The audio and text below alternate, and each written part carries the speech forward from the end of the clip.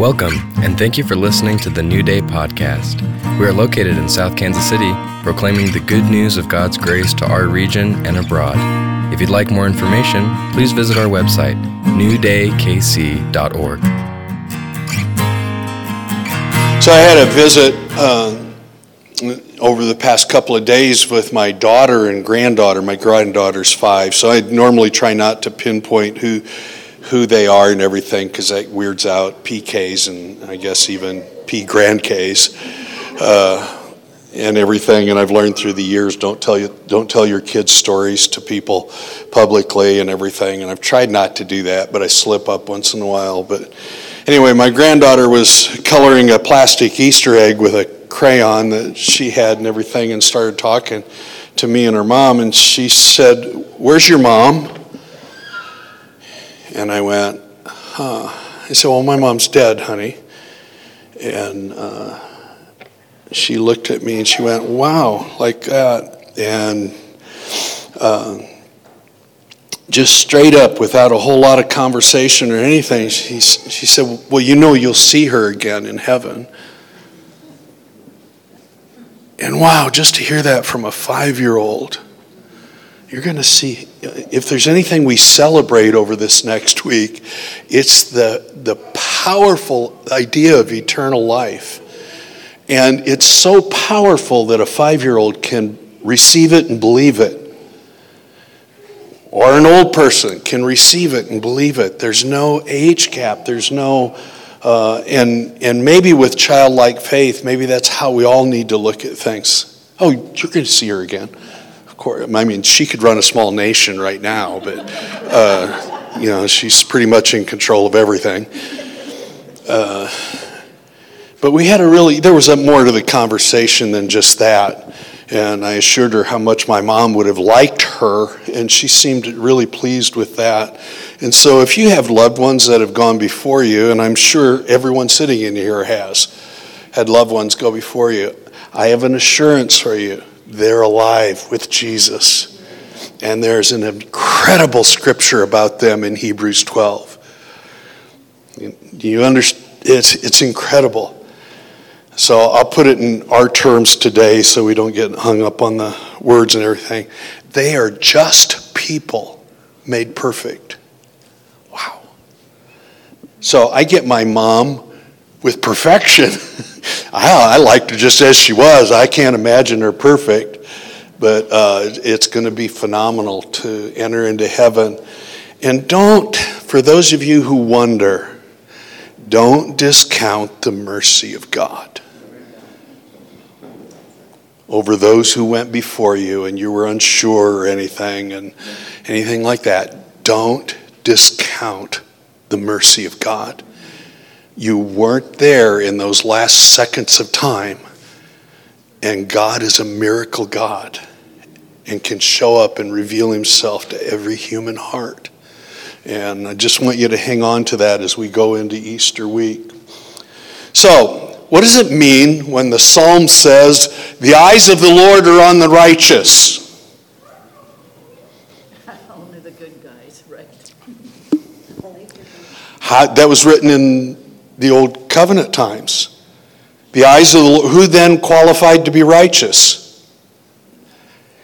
Oh. Who qualifies today? All believers. So when the psalmist says, "The eyes of the Lord are on the righteous," for me, he was actually prophesying to my generation. The eyes of the Lord are on us because we're righteous. We can say of all people on the earth, I'm a righteous person. Yet most of us doubt that. Living in life and experience and the mistakes that we make, it's really hard to adjust your thinking to going, I am a righteous person on the earth. And to continue in your self-talk of declaring that truth to yourself, I found to be one of the most difficult things for all believers to not just do and practice, Because remember, we're still on this message about how do we respond in faith today. Very few people that I know, and it may include many of you, though I'm not throwing stones at you, I understand it, but it's very hard to see myself as a righteous person. Many of us don't have that language within our self-talk. We don't perceive ourselves that way. We're still caught in the thing, I'm a sinner saved by grace. But it didn't really change me. I'm still a sinner because I sin. But the actuality of it is God made me righteous. And the eyes of the Lord are on the righteous. It says his ears are attentive to their prayers. It's amazing. The eyes of the Lord are on the righteous. There's so much in the Word of God, especially throughout the Psalms, about the eyes of the Lord and the eye of the Lord and what it's there for and everything. Psalm 32 is really interesting because it says, don't be donkey-brained. This is Lloyd's true alliteration version. It says, don't be stubborn like the mule in Psalm 32. He says, and you have to have a bit. Don't be like a horse or a mule that has to have a bit put in their mouth to be steered and stuff. He says, but I would have guided you with my eye. Now, I have a wonderful story with that. So at least it's wonderful to me, so you get the overflow off my bowl. So anyway, when I was a young lad, when I was a young person, a young adult, and started working in politics, I worked at the Arizona House of Representatives. And through God's favor and everything, I did really well. I started out as a research analyst, and that got promoted to what was called they didn't have a title for it really, because nobody else got one of these. I was the special assistant to the minority leader of the Arizona House of Representatives. And my boss was an incredible man. He was a dear, dear, dear man to me, and we became very, very close. So he was this 6'5", best orator I've ever heard. I didn't heroize him because he had weaknesses too. He's a 6'5" African-American guy that grew up in the projects in Phoenix, was going to be a football star, blew out his knee his senior year in high school, and instead just went to college on his own, wanted to become a better person.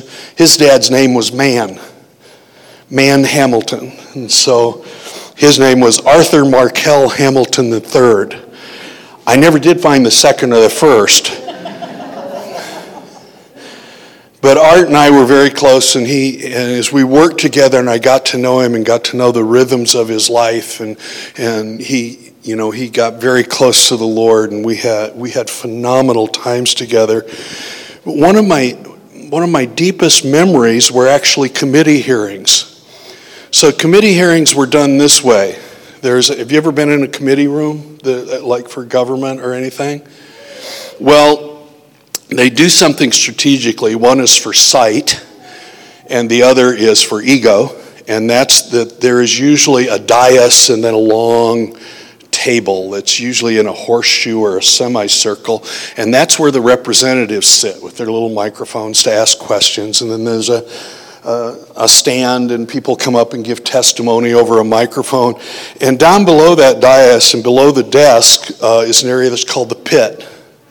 And that's where all the staff people that are smarter than the guys up on the dais are working. Because they're the ones that have really done all the work on it. And the TV cameras are usually set up on the sides, so you're always kind of like, if you're in the pit, you always feel like you're in the way with your head, because the camera will be like within 4 feet of your head, and I'm going, yeah, and my right ear, I hope it's clean, is going to be on the evening news tonight. And so it was difficult. One of the things that you can't do is you can't talk loud while somebody's giving their testimony or making their desires known, why they want a piece of legislation. And they get asked questions and stuff. And so whoever the chairman of the committee is really strict about the noise level that goes on between the representatives and the people that do the actual work down in the pit. You can't ask them questions. Is that accurate? He'll get he strikes his gavel down, and then they never get in trouble. It's the people in the pit that got in trouble for it because you answered a question.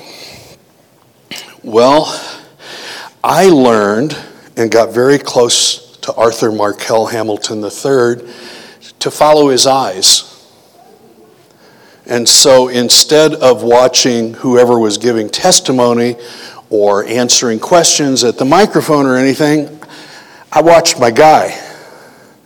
And he wasn't hard to find. He was one of the biggest guys in the room. And we had a favorite saying. We called him Oso Negro, the black bear, because he was just as big as a huge bear. And I would watch him instead of watching the people at the testimony. I don't care what they said. I'd already researched it. I knew what was right, knew what was wrong, and I would watch him. And if he was questioning something, all he had to do was do this. Did you see that? He would just blink down with his eyes, or he'd give a slight indication with his eyes what he wanted. And I would know if they were saying that stuff and it wasn't true, I would just reach up and slip him a piece of paper. So he was always on cue and always knew and was always there. And that's when the Lord started speaking to me about, Lloyd, that's how I want to guide you. I want you to get close to me in this way, that you recognize when I blink. You see what I'm seeing. When you pray, ask to see what I'm looking at. And it just became a familiar thing with me in understanding that. But what I struggled with was this: the eyes of the Lord are on the righteous. I didn't feel righteous. I was smart, I was this, I was that, but I didn't feel righteous.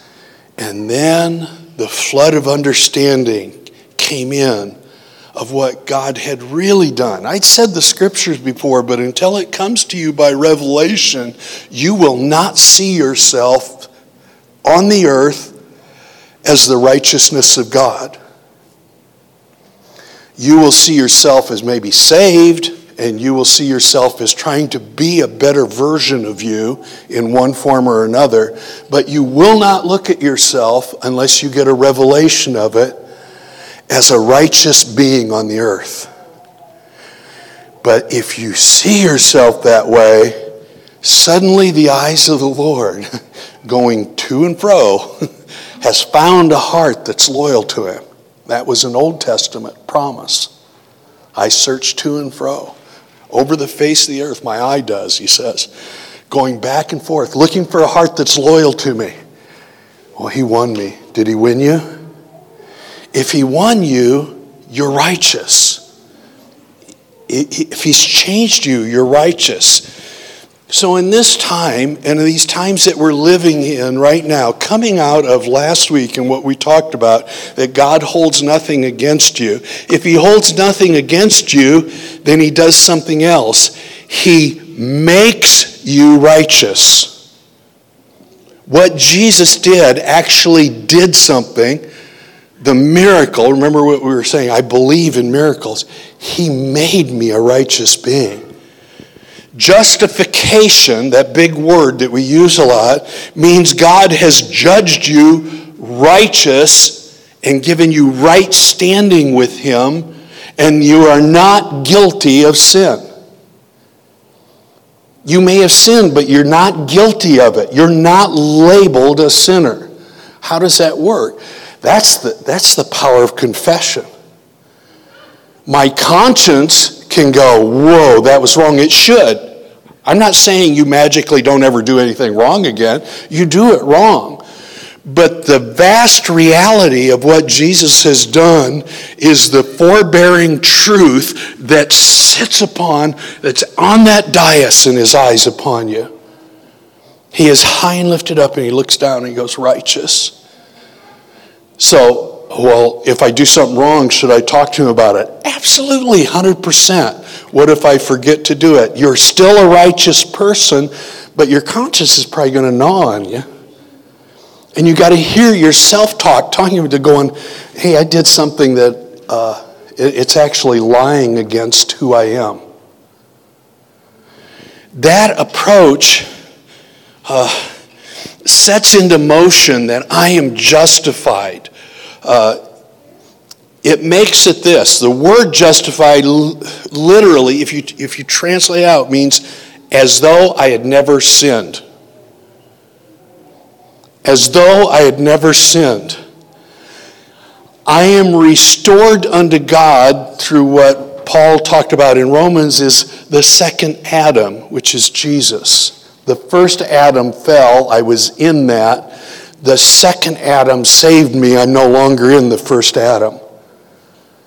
I am actually something very different now. God has made me righteous. Do you see yourself as a righteous being? It's a sticking point in your life until it becomes a revelation, and then other people kind of scratch your heads at you a little bit. But I believe, and it's changed my life. I knew it before, but I didn't really know it. I knew about it before, and I knew the doctrine of it, but it wasn't personalized to me until it was personalized to me. How did that happen? God shining his light into me. Just saying it that way. And if you don't get it, ask God, pray, and say, Lord, open the eyes of my understanding and let me see me the way you see me. Change happens. Because of Christ, you will never, this is phenomenal. And everybody who hears this, who struggles with it, says, well, that's saying you can get away with anything you want. No, it's not, because it changes you. You are made righteous, and it's this. You will never bear the wage of sin. Now, I didn't say the consequences. Sin has consequences right here, right now, in the natural. If I kick over the chair and bend both of its legs down, there's something that's going to happen. That chair will never sit straight again. There's a consequence to it. If I sin here and I hurt somebody else, I can't pretend that it didn't happen. That's not being righteous. What's being righteous is I did something that I'm going to have to work through the circumstances and own, but I'm not held accountable in eternity. It doesn't have a wage with it. The wages of sin are death. Though I die, I shall yet live. There's not an eternal wage that's laid against me anymore. You are free. You are so free. So your confession is different. My confession is I think I might even hurt somebody else, let alone did I hurt myself. It doesn't hurt Jesus. You sinning doesn't hurt Jesus. Do you know that? The penalty's already been paid. It's done. It did hurt him. He died for it. It no longer hurts him. The life he now lives, he lives to God. He doesn't live to keep paying the price of sin. But every time a believer opens up their heart and walks in this, then his eyes do something else. They brighten up. They come alive. Back in the day, back to the House of Representatives image. When I had the answer to something and I slipped it up there, I would watch Art Hamilton get the most pleasant, assured look on his face that it was just like, yeah, that was better than a pay raise. Well, yeah, it was. Because I knew that I had done that which he asked. And oh man, it just changed everything. Justification does more than return you to Adam's state of innocence. I've heard that talked about.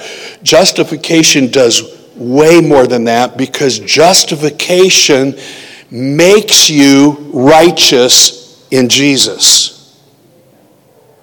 If you've received Christ, whether you can get your nugget wrapped around this or not, you're righteous.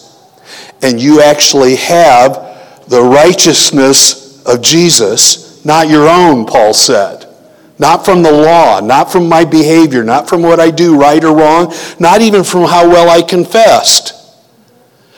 But instead, it's a righteousness of Christ. Now let's look at an interesting scripture. I've heard lots of messages, you probably have also, but I want you to hear it in light of what this concept is saying, what this revelation is trying to penetrate into our hearts about. This is Matthew chapter 9. Jesus talking to people who had questions about him, why some people fasted, why they didn't. Why don't your disciples behave like all the other people do? And trying to pin him down that he was doing things differently. And so Jesus responds and he says, "No one puts a piece of unshrunk cloth on an old garment, for the patch pulls away from the garment and the tear is made worse. Nor do they put new wine into old wineskins, or else the wineskins break, the wine is spilled, and the wineskins are ruined. But they put new wine into new wineskins, and both are preserved." Now, I have heard so many different teachings about this, about the wineskins being the structure of what Jesus was bringing, about the wineskins being the parameters and the principles, and we're not under the law, but these are the things that you have to do to be okay. And even that the wineskins are the leadership that God's developing on the earth, and so you should call me an apostle, because I'm pretty sure that's what I'm called to. What if he's talking about an individual person? Just see it. He made you into a new wineskin to receive the new wine. Now think through how he generates this. You don't have to see it the way I see it, but there's a revelation here waiting for you. I didn't just receive the new wine, I became a new wineskin. And that's why it can't be lost. It won't get spilled because he's the new wine. He even said that about himself. And this wine is the blood of my testament in the new covenant. And he said, but I can't put it in old wineskins, so I'm going to do something incredible. I'm going to make you new. You, not waiting to get to heaven to be new, I'm going to make you new here to pour myself into. Holy buckets. Wait a minute. Not holy buckets. There's no hole there.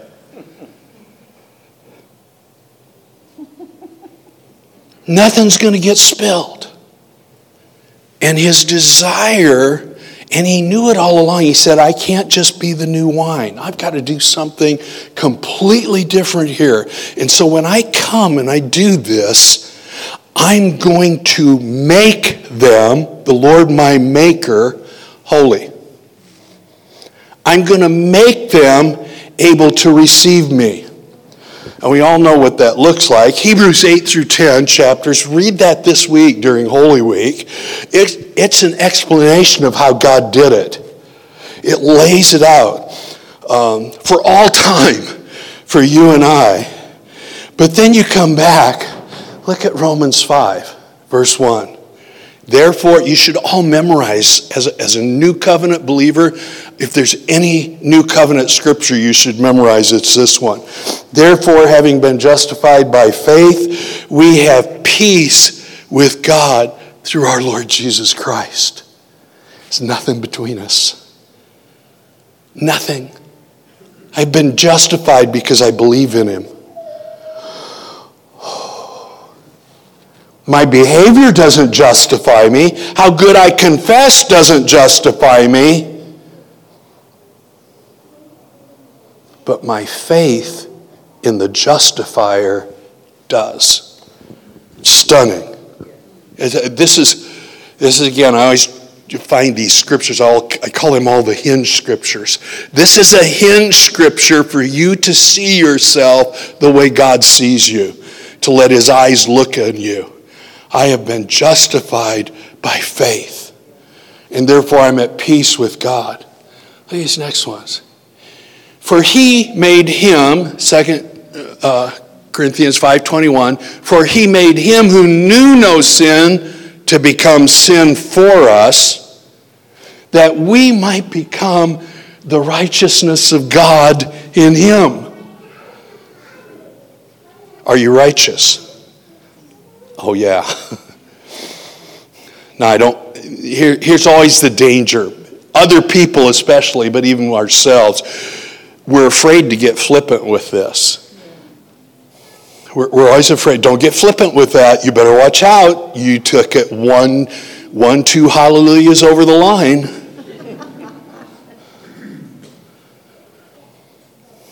But I'm telling you, this is a hallelujah verse. It's not a flippant verse. And if you struggle, this has to become a reality verse so you can eliminate the struggle of seeing yourself as a righteous being. If you see yourself as a righteous being, guess what will happen to your behavior? It will start being righteous. And you immediately notice when you're not. Because I like righteousness. I like the eyes of the Lord on me.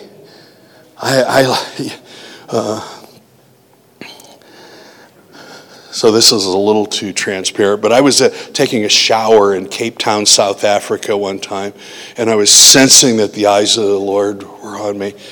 And I got out of the shower, and before I ever dried or got a stitch of clothing on me, I said, here I am, look right at me. Look right at me. I started feeling this lion's roar coming out of me. It was just like, ah! And I was the righteous Lion of Judah. Not a stitch of clothing on. I would have scared anybody away. Not just because I didn't have clothes on. But there was that moment in time where I knew without any covering, I was the righteousness of Christ. And he was looking right at me, and I wasn't cringing. I wasn't, and I don't mean this sacrilegiously, I wasn't bowing down and saying, I'm not worthy, I'm not worthy. Now it's right to bow down, but not with going, I'm not worthy. Yes, you were worthy for him to save you. You are his inheritance in the earth, Ephesians 1 says. This is amazing what this righteousness does. Oh my. Romans 8:30. Moreover, whom he predestined, these he also called. Whom he called, these he also justified. Whom he justified, these he also glorified. It's all in the past tense.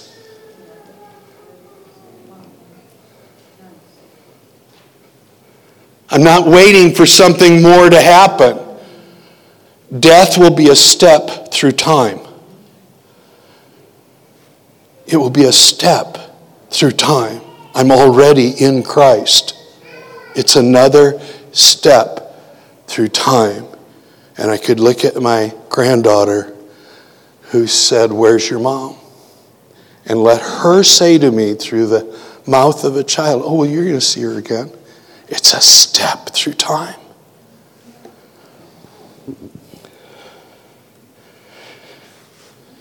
Do we really believe 2 Corinthians 5:17? We tell unbelievers that they need this, but do we really embrace it for ourselves? Therefore, if anyone is in Christ, he is a new creation. Old things have passed away. Past perfect tense. It is done. What needs to happen to feel close to the Lord? It's been done. He happened so that you could feel close to the Lord. They've passed away. Behold, all things have become new. Now, I have heard a whole lot of teachings regarding the I ams, and the I am being God saying, I am this, I am this, I am this. But you had to look at the things he says about you, what he says you are now. We'll close with this. They are stunning. All of these are scripturally based. I didn't put a scripture with each one, so you're just going to have to trust me and just listen to them this morning because it's talking about you. I am born again of imperishable seed. I am a new creation, complete in Christ and perfect forever. I am a child of God, the apple of my Father's eye. I am one with the Lord, and I am the temple of the Holy Spirit. I am eternally redeemed and completely forgiven. I am seated with Christ in heavenly places, in those realms that my natural eyes can't see. I'm there. I am summoned by name, and I am his. Do you know that the promise in Revelation is that he'll actually give you a new name? Some people get goofy with it here and already do strange stuff with that, and I'm called abracadabra or whatever. I understand, maybe the Lord speaks to some people that way, but I know this. In heaven, whatever my name is, it's going to have his name attached. I get a new name in Christ. Stunning, isn't it? I keep saying that word. I'm stunned. I am dead to sin and alive to God.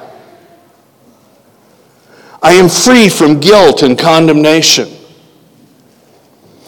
I am righteous, holy, and blameless. Now don't tell your wife that that's you when you're having an argument. It doesn't always work.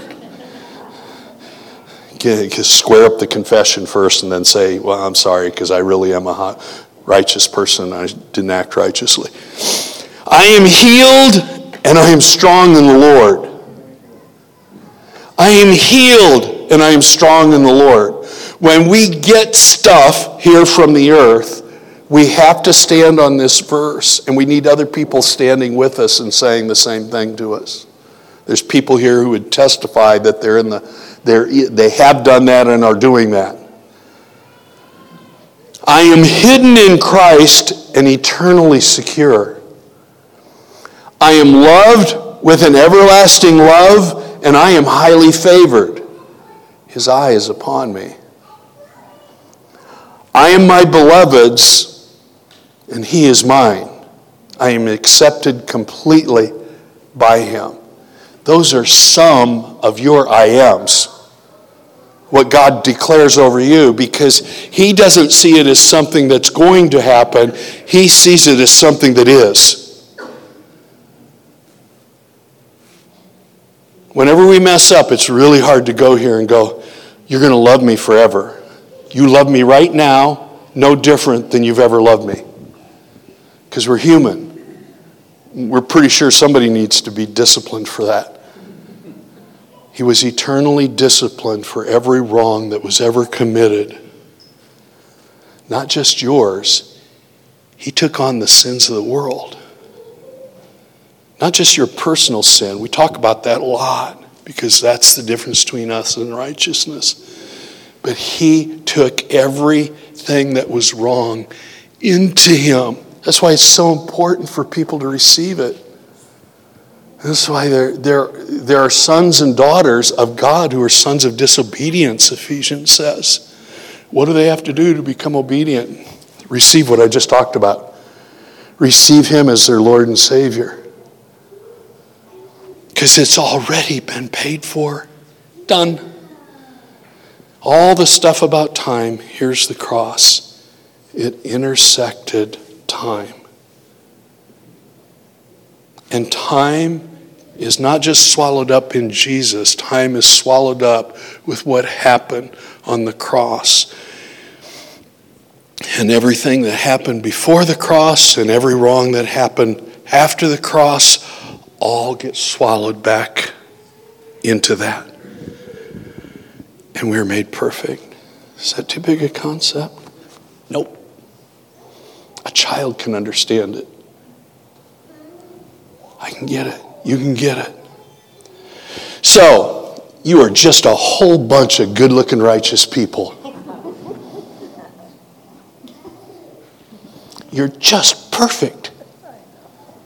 You are just lovely. You are just wonderful. Incredible. Why? Because you're in Christ. And He is. And what He is, you now are. So, I am probably referred to in heaven as Lloyd Jesus. Just like you're referred to as Dee Dee Jesus, James Jesus. Because Christ is in us. And that name, no sweeter name given under heaven by which people are saved. I'm saved. You're saved. Pretty good news. You're righteous. You walk into Walmart tomorrow upset about how much you're going to pay for that pound of hamburger, but you'll do it and not steal it because you're righteous. Wow. I'm righteous. Confess with me. Lord, here we are. This day, this holy day that's called Palm Sunday. And we are here to say, Hosanna, I'm righteous.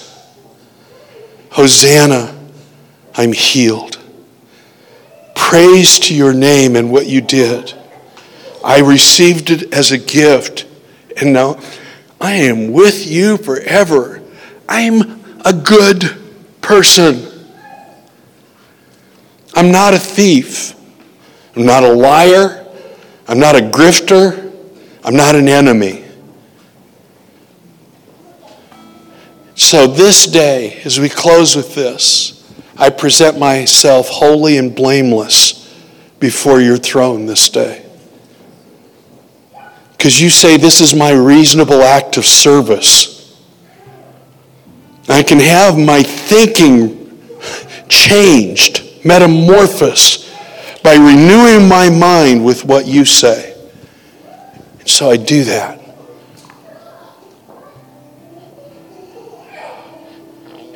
And I just want to say, help my heart to know it better. My heart knows it well. Oh, that I might know you. Just what Paul said. Oh, that I might know you.